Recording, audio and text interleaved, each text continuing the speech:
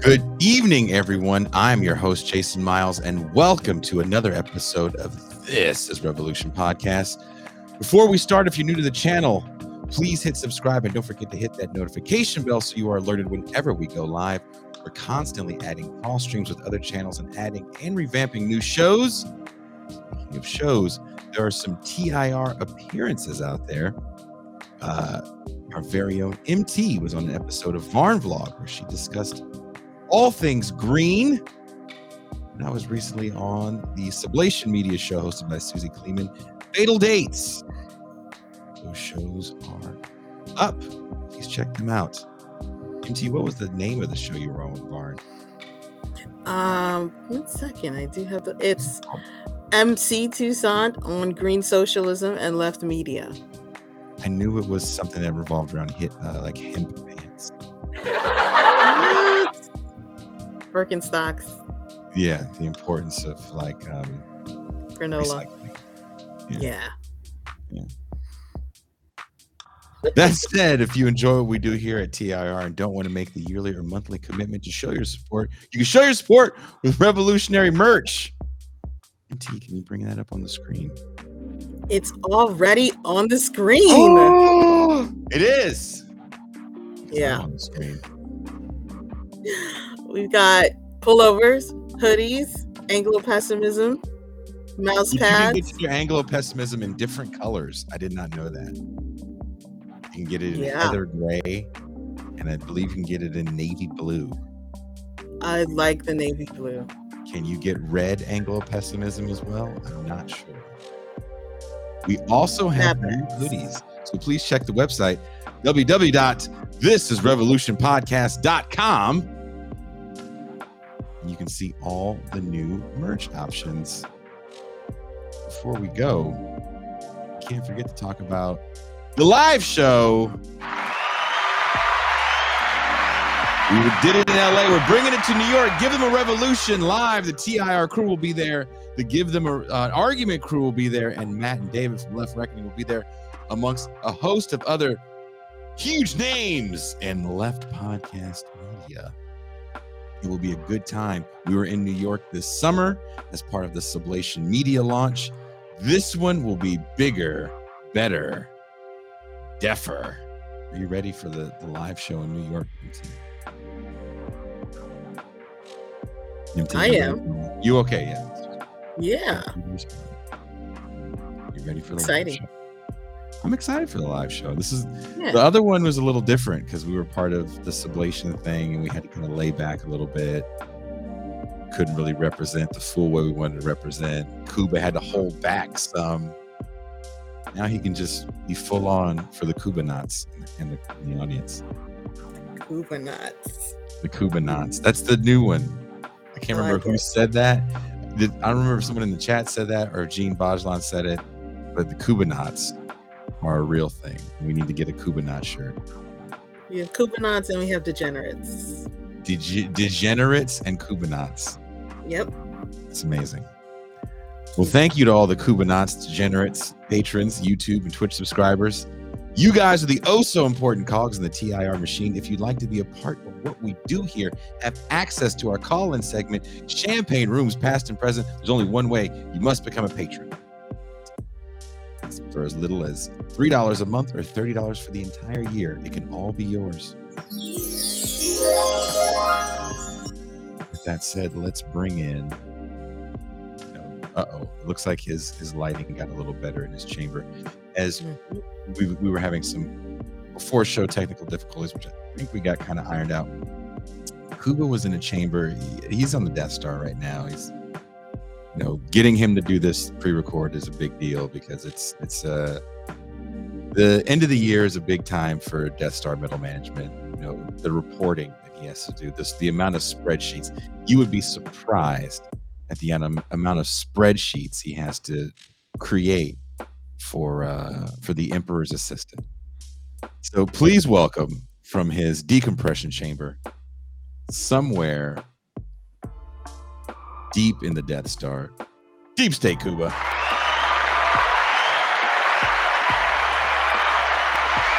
Hello. I didn't see you there.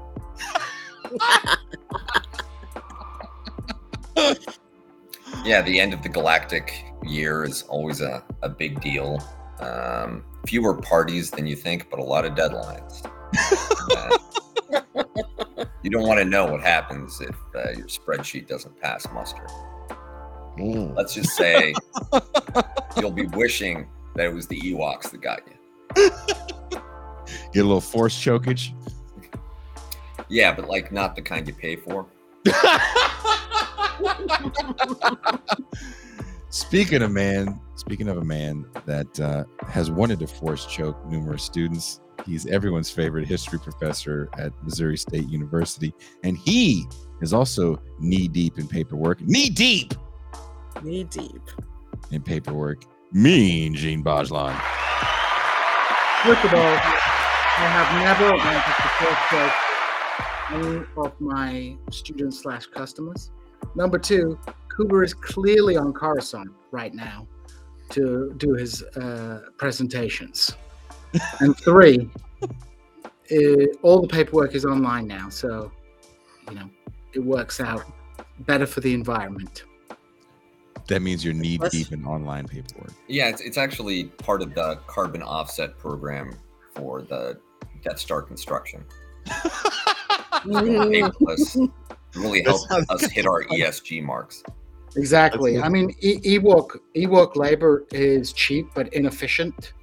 So, there has to be new techniques brought about to ensure that construction keeps Operation Stardust remains on target. Plus, if you think the rebels are a pain in the ass, wait until you meet like the environmentalist protesters and like Imperial Twitter. It is just one thing after another with them. Exactly. AOC is causing all kinds of trouble in the Galactic Senate. Well, it's AOC 3PO, but yes. It's a lot of letters. The person that creates an AOC 3PO image, we might have to make something off that. I don't know. We got to give that person something because AOC 3PO. Best AOC 3PO gets one of my comp spots for the live show.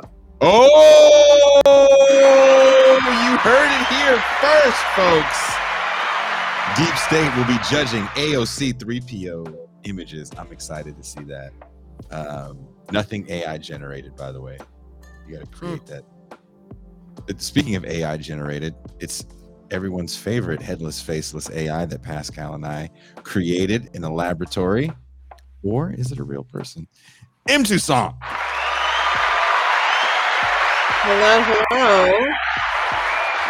If you and Pascal created me, my name would be M. Dessalines. Ooh, maybe we did that. Yeah. Maybe it's a fake out. Yeah.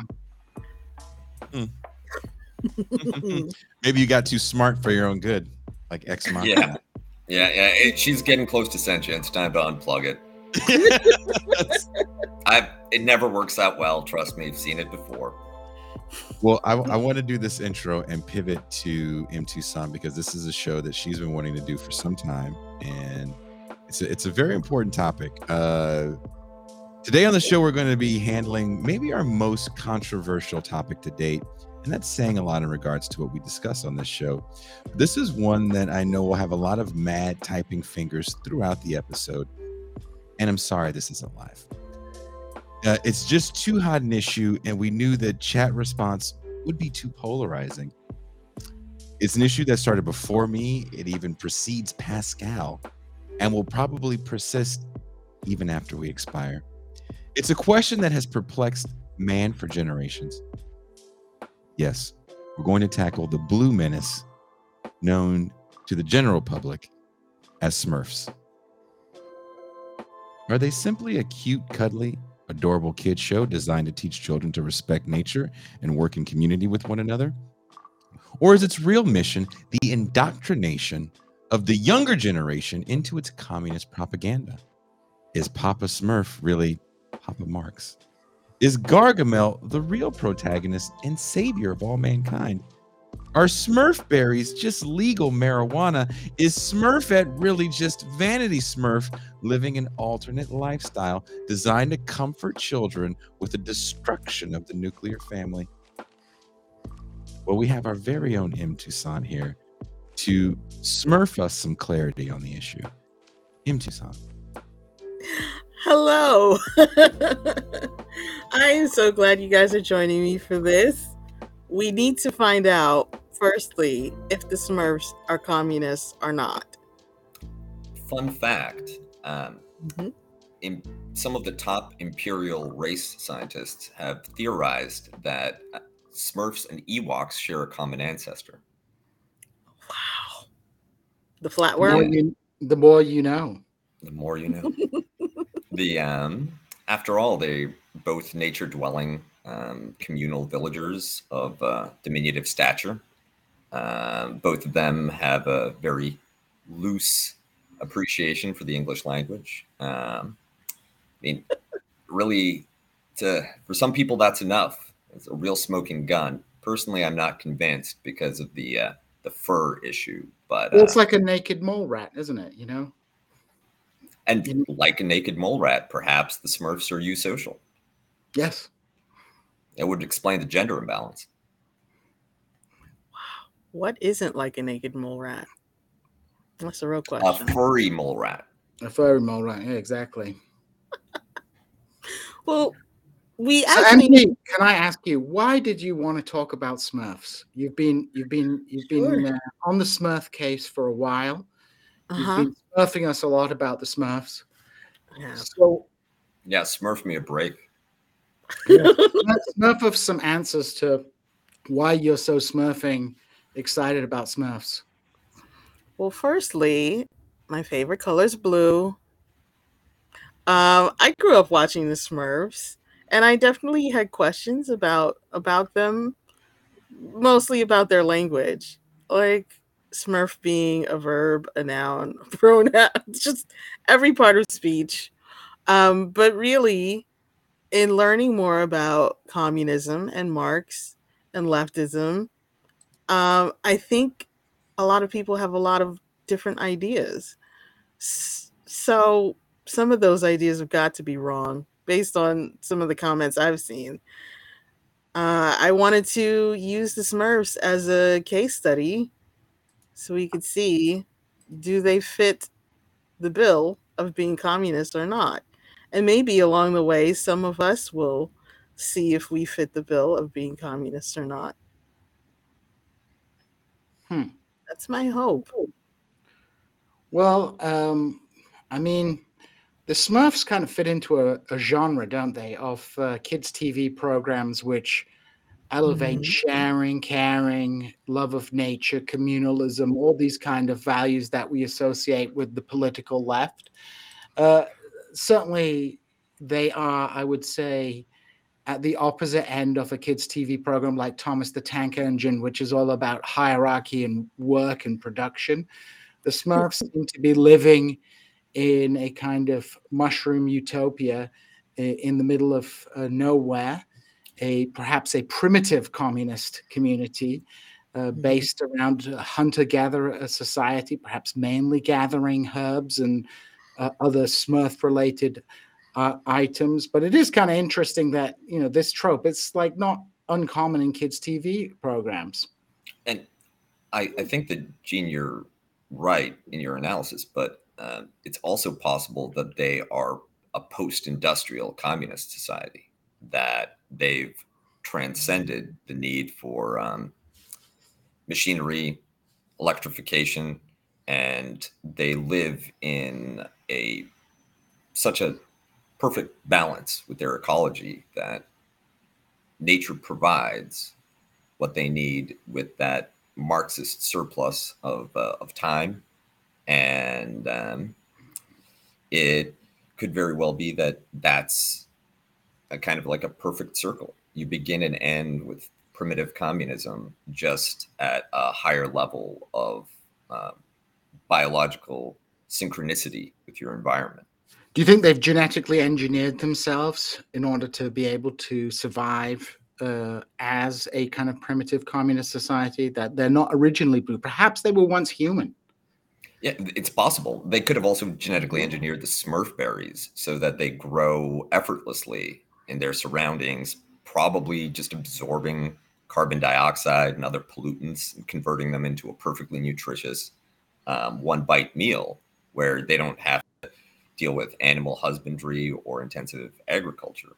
But I like your idea that they've also genetically engineered themselves, but this would have happened remotely enough in the past so that the current Smurfs, with the possible exception of Papa Smurf, are unaware of the difficulty and the artifice behind behind their current lifestyle and their current social system, probably because their ancestors, having gone through the bloody work of building communism, wanted to spare their descendants the inherited trauma that would go along with appreciating that you're heirs to such a bloody empire, bloody throne, even now that you've transcended class and hierarchy. The very idea might be. But has hierarchy been transcended in Smurf society? It seems that they have a gerontocracy, right? Papa Smurf is unambiguously the ruler of the Smurf community, and his main claim to rulership is his age within that community. Well, the Smurf rejoinder would be that he doesn't have, like Deng Xiaoping, he doesn't have a formal position. He doesn't have coercive resources at his disposal. He doesn't impose authority. He just cultivates influence because of his unique personal characteristics and the experience that comes with his longevity. A lot of soft power. Yeah.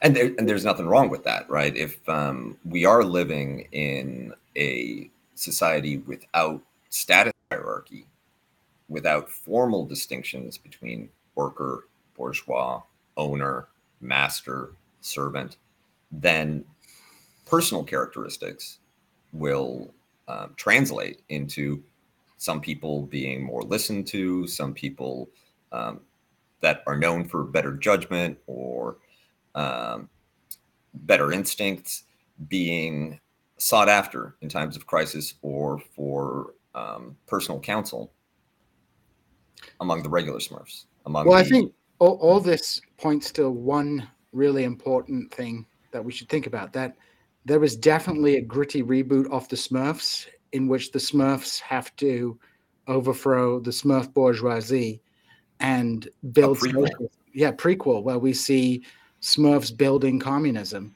and moving towards this utopian society where they live in balance with nature, where we can actually see the process that takes them, because this is very much the anarcho-primitivist kind of view of what socialism would look like. I think a lot of communists and socialists would reject this particular iteration because it is a rejection of industrial civilization, where traditional Marxist communism, of course, is all about is a Promethean ideology that seeks to harness the power of industry for the betterment of humanity. Perhaps the Smurfs are merely one particular community of Smurfs who have eschewed modern industrial civilization, and the revolution has given them a space in which to live this primitive life. But perhaps there's a broader industrial post-capitalist industrial Smurf civilization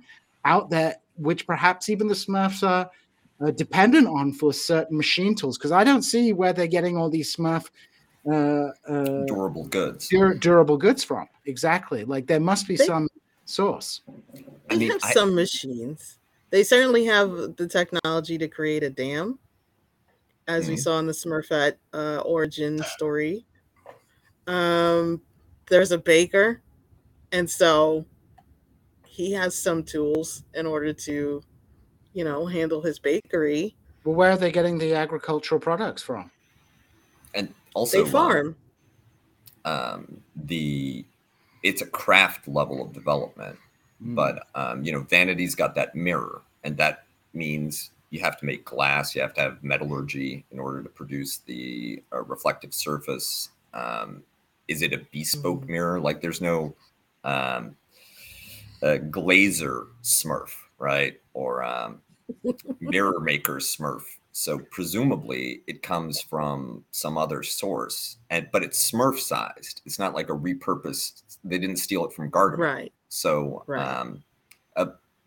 the hats and the dam could be constructed with on a craft basis with enough labor power.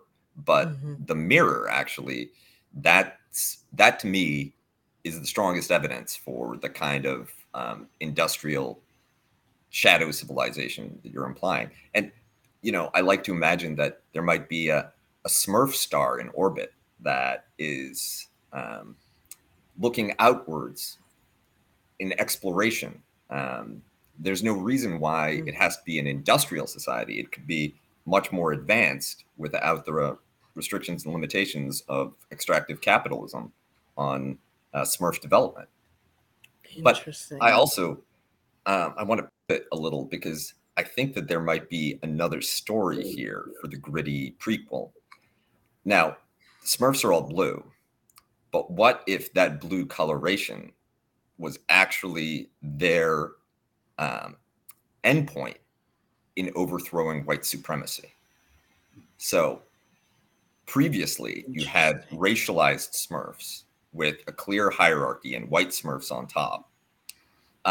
But as they go through the revolution and they get rid of racialized status hierarchies, they recognize that unless you all have the same color, then there's always the risk for a resurgence of that kind of strategy of division and repression.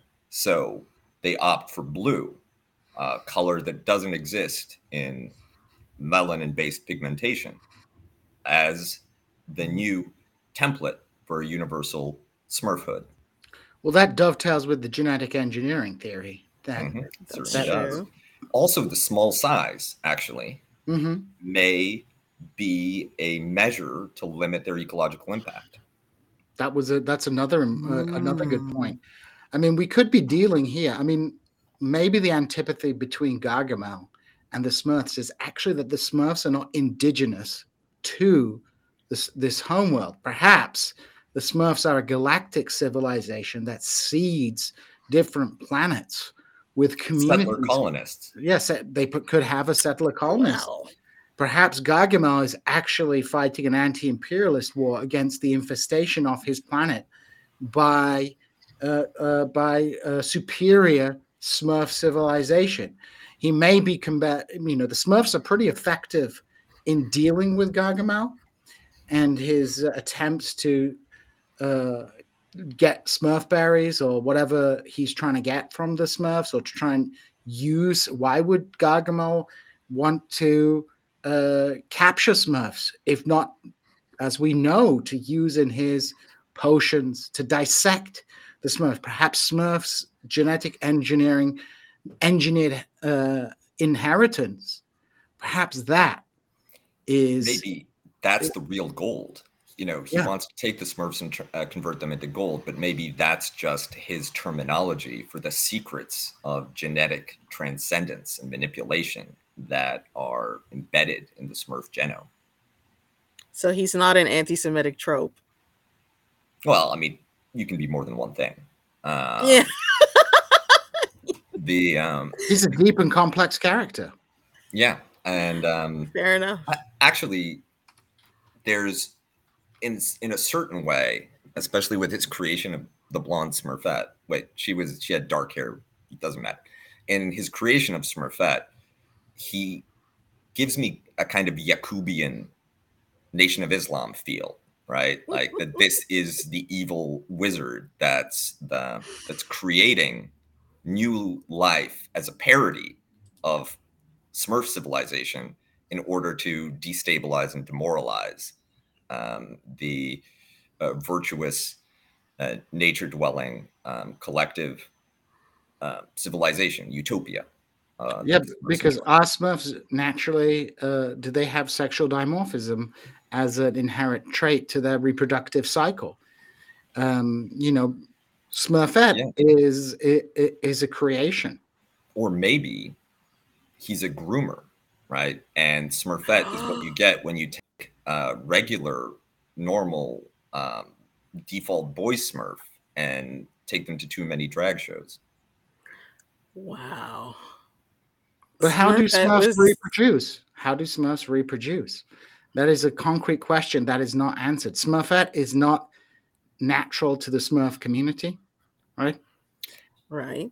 I'm going to go with I like the idea that that similar to naked mole rats, they are eusocial, except because you always think that Smurfette, who's coded female, would be the queen mother. But there's no reason to assume that gender is expressed in the same way among Smurfs. So Papa Smurf could actually be the egg layer that produced the entire new generation. There only seemed to be two generations. They had baby Smurfs at some point, but it's questionable. Hmm. And it could just be that Papa Smurf arrives already pregnant or already carrying the complete genetic profile for the subsequent generation. The first thing he does is produce all of these Smurfs that then take on worker roles um, and create the material conditions for their collective life. And then you add that element of sexual deviance through Smurfette by the groomer wizard complex that is. Well, it reminds me of Ursula Le Guin's Left Hand of Darkness in that sense. In Left Hand of Darkness, I don't know if people are aware of this novel by Ursula Le Guin. There is a society of humans where there is no, where everybody is androgynous. There's no gender differentiation. When they reproduce, one becomes Don't tell female, Rod Dreher. one becomes exactly. One becomes female, one becomes male. But you can be a mother at some times in your life, and you can be a father at some times in your life. And sexual deviancy in that society are the people who want to remain in one particular gender role. That is their notion of perversion. Perhaps, as in Left Hand of Darkness, where this community, it is believed, genetically engineered themselves to be like this. Just as Kuba said, the blue color may be an attempt to remove the potentiality of racial hierarchies, that the Smurfette is a product of an earlier genetic iteration of the Smurfs where sexual dimorphism existed. And the Smurfs are actually, as a genetically engineered race, have no, fixed sexual identity. They're unisexual species, and Gargamel is injecting this into them, because if you look at them, Papa Smurf has a beard, but of course, there are women out there who have beards. That happens, but most of the other Smurfs don't have facial hair. They have high voices that perhaps us as creatures who are so used to thinking in a gender-defined dichotomy, perhaps we code them as male, but perhaps they're not male. Perhaps they are agender.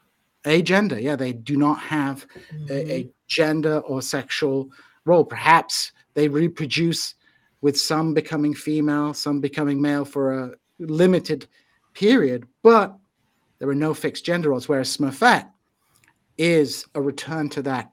An atavism, actually. Yeah. And I'm sticking with my eusocial hypothesis, but just as in certain species of fish and amphibians, when the population in a contained environment is entirely male or female, then certain members of the group will change gender to allow for reproduction. And once there's a sufficient balance, then there's some kind of hormonal interplay that prevents that from continuing. It could very well be that Papa Smurf is, if something were to happen to him, then there would be another Smurf that would take on, that would grow a beard, that would become that role in order to fill that vacuum. And it could just be a progression where every Smurf over a long enough time horizon will become Papa Smurf at some point. Is the Papa Smurf we see throughout all the seasons the same Papa Smurf? Oh Exactly. my It could be gosh. a role. It could be a title rather than an individual.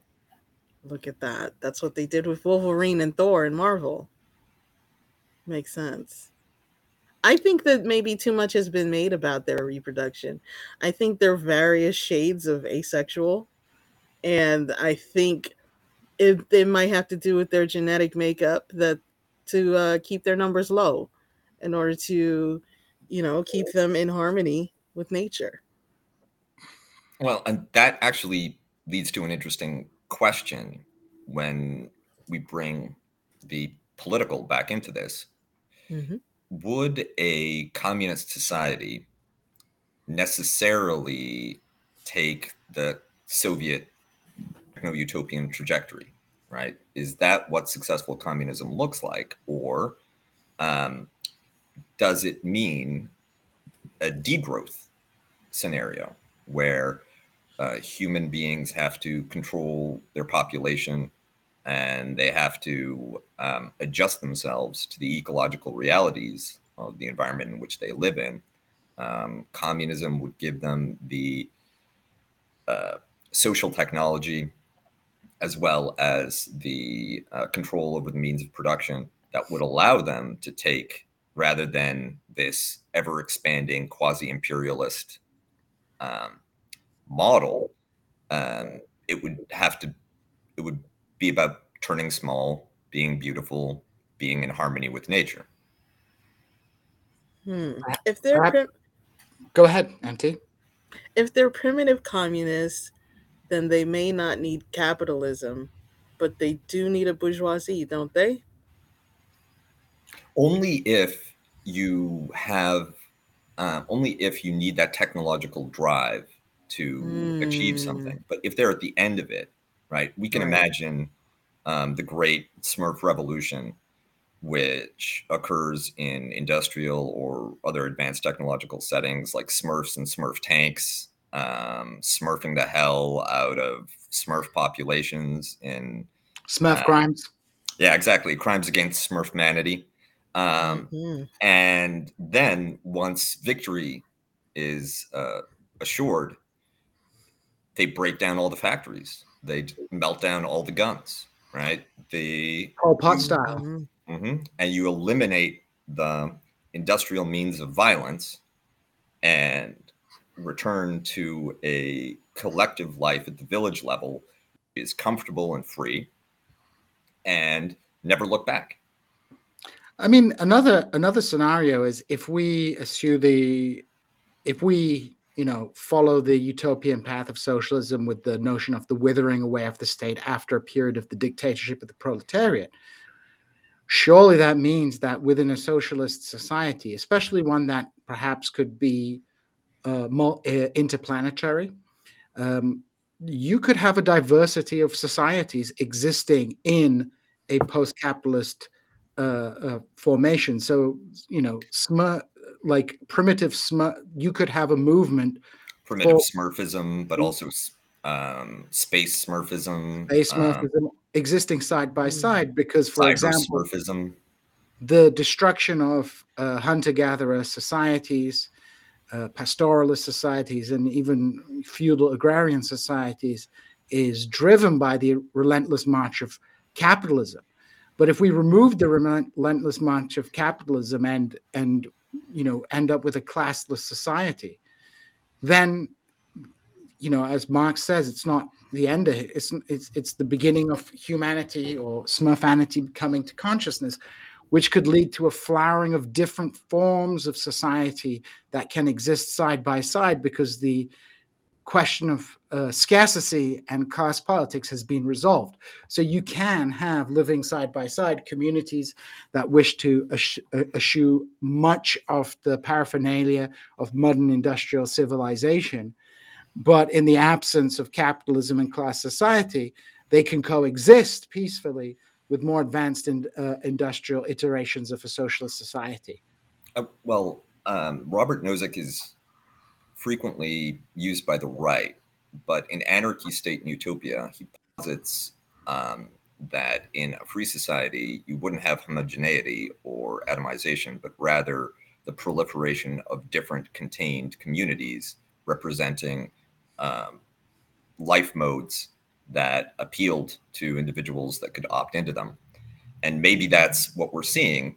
And Nozick and the libertarians make the great mistake of assuming that this can be achieved under conditions of capitalism. But what it requires actually is the culmination of socialist evolution into that post-dictatorship of the proletariat phase. It's a lovely vision of that phase, isn't it? I'd like to return to the clues that we had that led us to the Smurfs being considered as communists. So 3 clues in particular. We have the word Smurf itself, which some say stands for socialist men under a red father. We have Papa Smurf with his red outfit and his beard, who some say is actually supposed to be Karl Marx. And then we also have Brainy Smurf, who seems to have similarities to Trotsky. The first idea, and the idea that the Smurf anagram, or rather the Smurf is an acrostic for a socialist slogan, it's a little problematic because English wasn't the original language. In the French, that under which it was first published, calls them the Schtroumpfs, which it makes it a little harder to make out the code, but maybe there's a French language equivalent. I couldn't say. But certainly, like the translators of the work into English, they could have snuck that in, right? There's a reason they went with the name they did, and it may not have been for sundry base profit motives. As for the Marx figure, I think that Papa Smurf and Karl Marx and Santa Claus may actually all represent different manifestations of a Jordan Peterson style archetype in the collective consciousness of a benevolent and a father redeemer. There is something very much of the Sufi Sheikh about Papa Smurf as well. You know, he has a red cap, a lot like the Kizilbash that supported the Safavids when they came to power. So he could also be, you know, a pir, an old wise man. In Kurdish, the term often used is a rashpi, a white beard. And the beard and the style, you know, is not inherently socialistic, but rather speaks to, as Kuba says, this image of the wise man in our collective unconscious. Yeah. But also,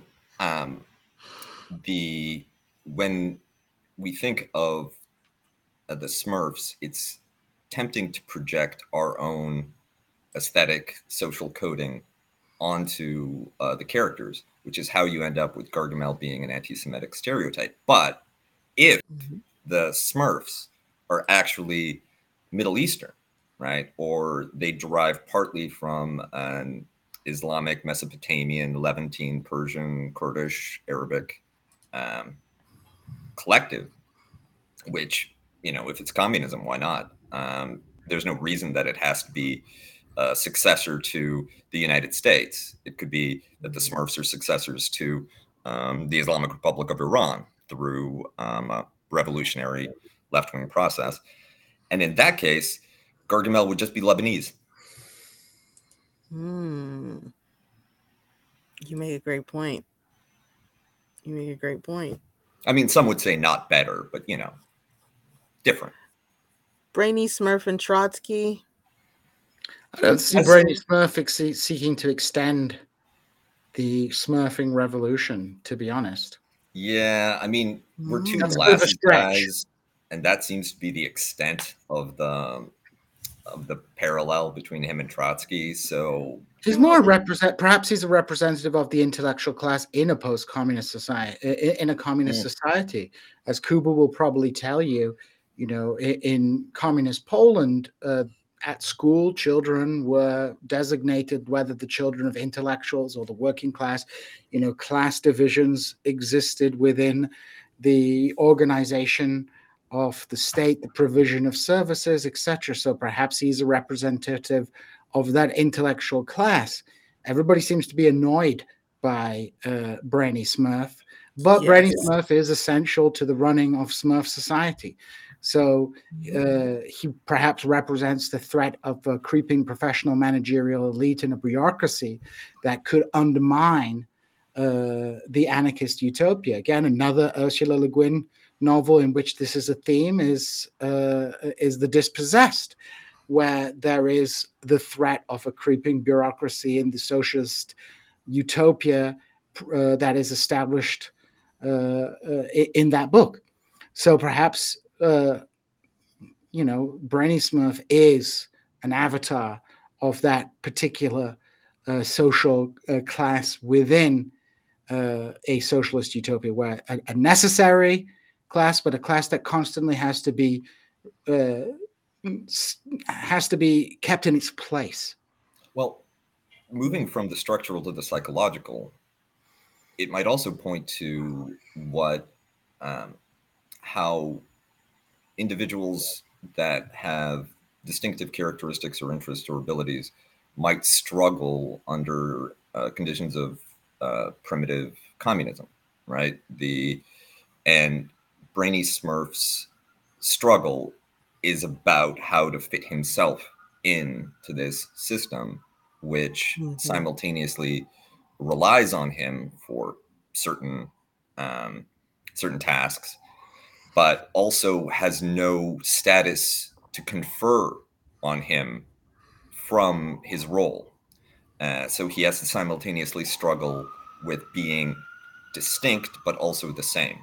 And it could be that over time that prompts a migration of Brainy Smurf types to the Space Smurf or Cyber Smurf camp out of primitive village Smurf life. Wow. Is there anything you'd like to share about your own childhood? Being a Brainy Smurf yourself? Perhaps not fitting in? Are you mapping your psychology onto Brainy? Well, I didn't grow up in a Smurf village, but I closest thing to it. Close Sorry? enough. The closest enough. Yeah, you've been to Kelowna. I think that one of the few arguments for capitalism, libertarian capitalism, that resonates with me is the idea that it allows individuals to pursue distinctive life paths that don't require conformity to collective notions of what life should be. And socialism, in order to be liberatory, needs to preserve that civic freedom, that individual level freedom, while removing economic compulsion and status hierarchies, which the Soviet Union famously failed to do. And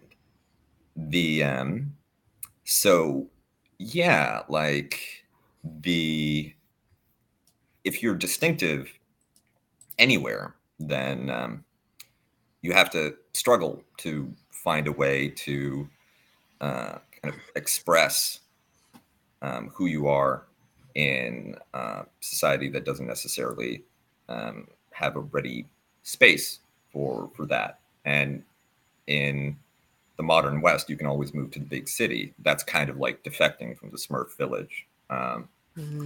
And yeah, there's this PMC trap for the brainy Smurfs under the system in which we live, where, yeah, you're a smart kid from a small town where, whether it's in Oklahoma or British Columbia or elsewhere.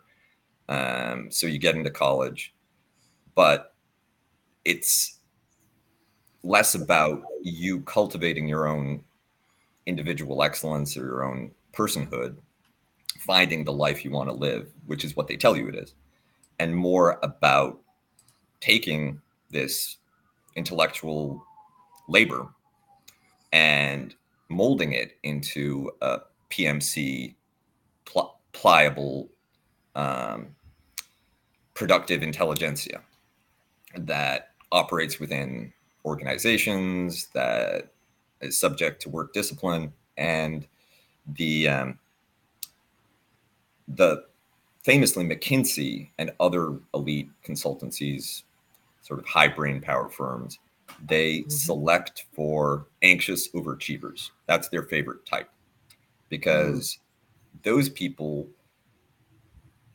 even with their talent and their ability, will exploit themselves in order to secure some tangible markers of achievement and value that come from organizational recognition.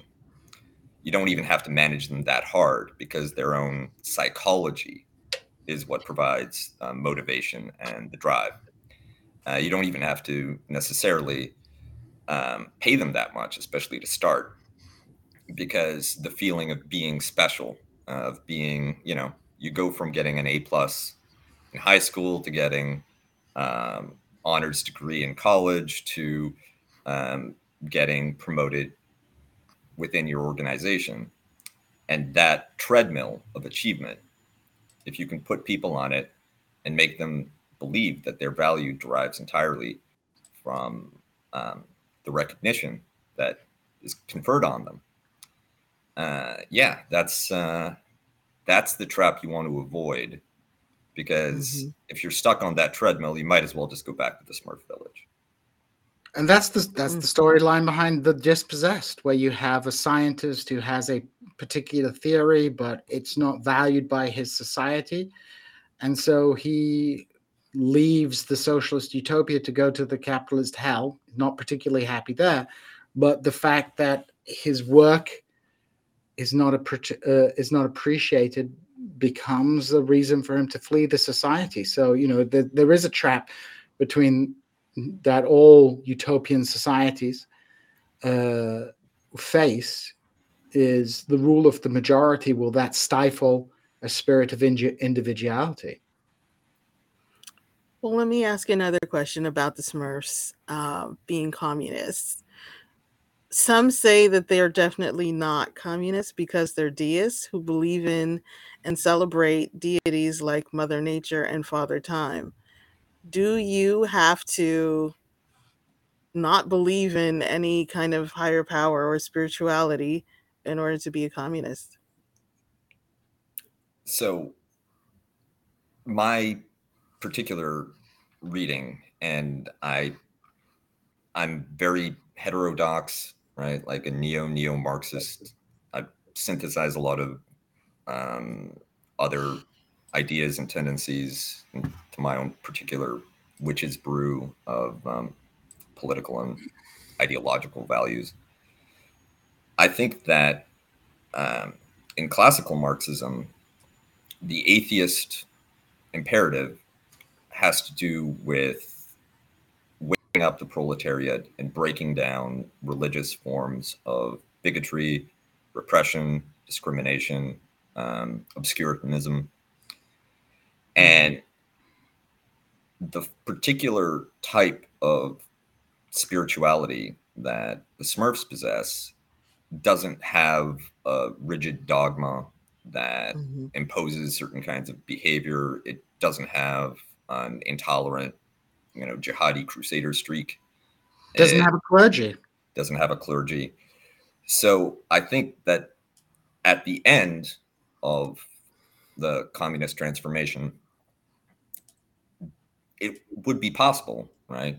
In fact, it would be likely that liberated human beings with their free minds and free time might discover some ways of speaking about the ineffable, right? The metaphysical that take on a spiritual language without falling into all of the toxic traps that Marx associates with religiosity.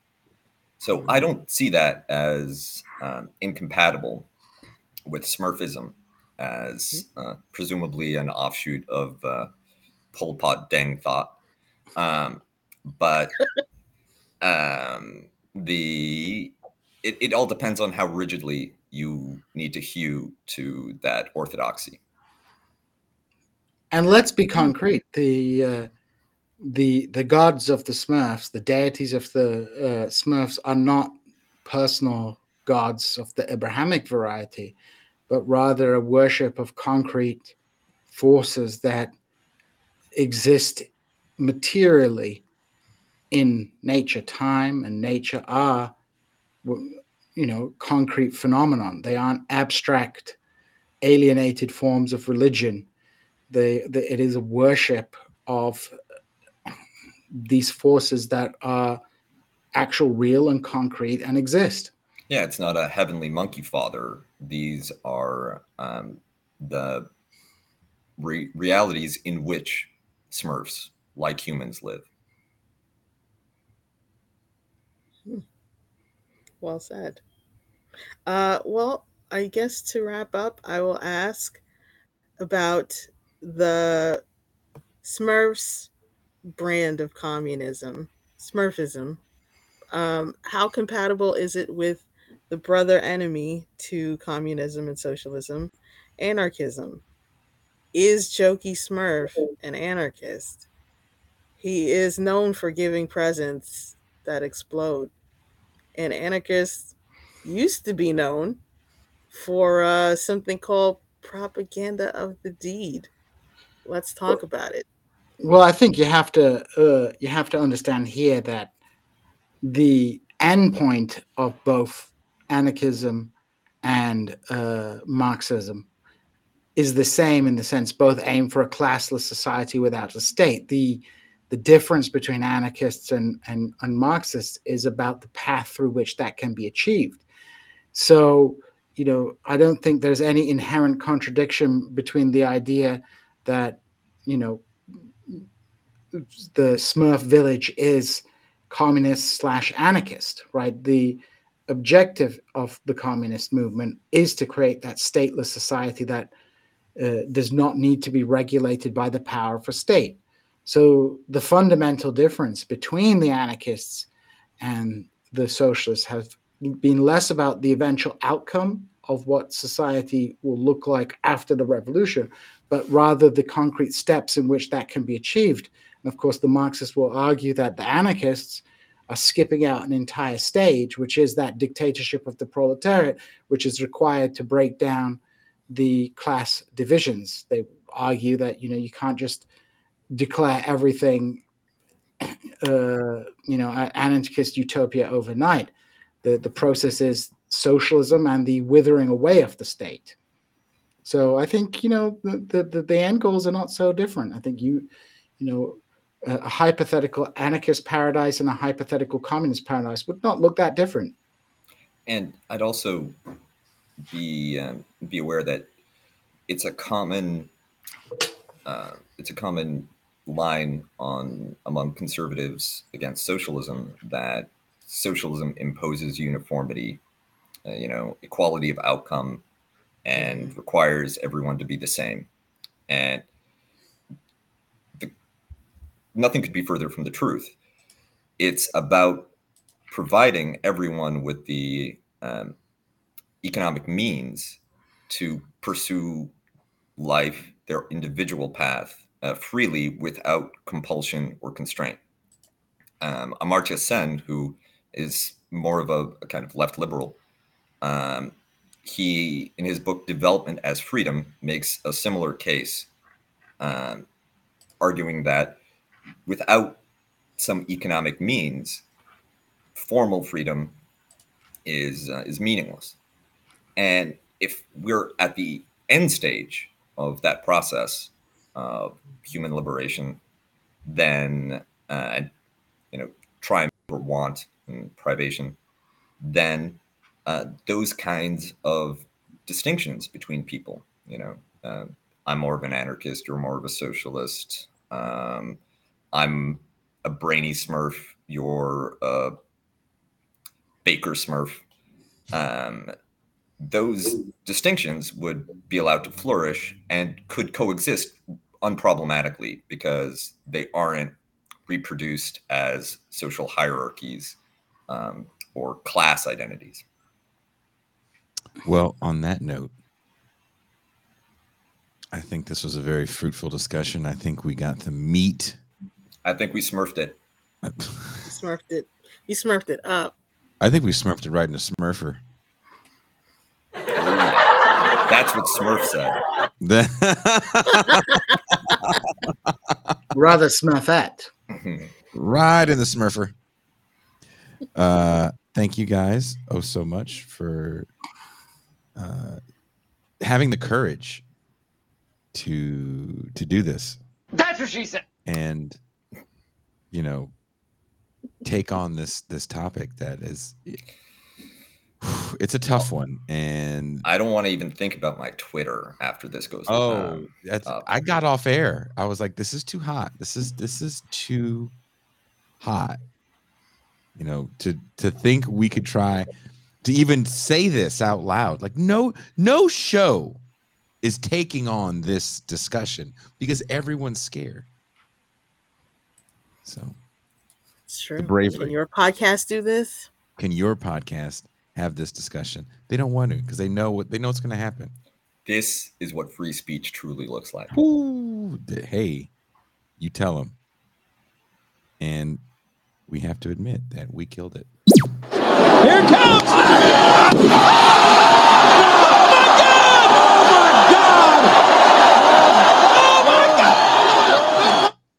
So, thank you all. Have a very happy. Is this going to come out during the holiday season? Yes, it'll come out during the holiday season. So, whatever you're doing in the holidays, have a smurfing time. I hope you smurf all over the place. Smurf the ceiling with joy. From each according to their smurf ability, to each smurf according to their smurf. We Smurfer are days. Smurfs.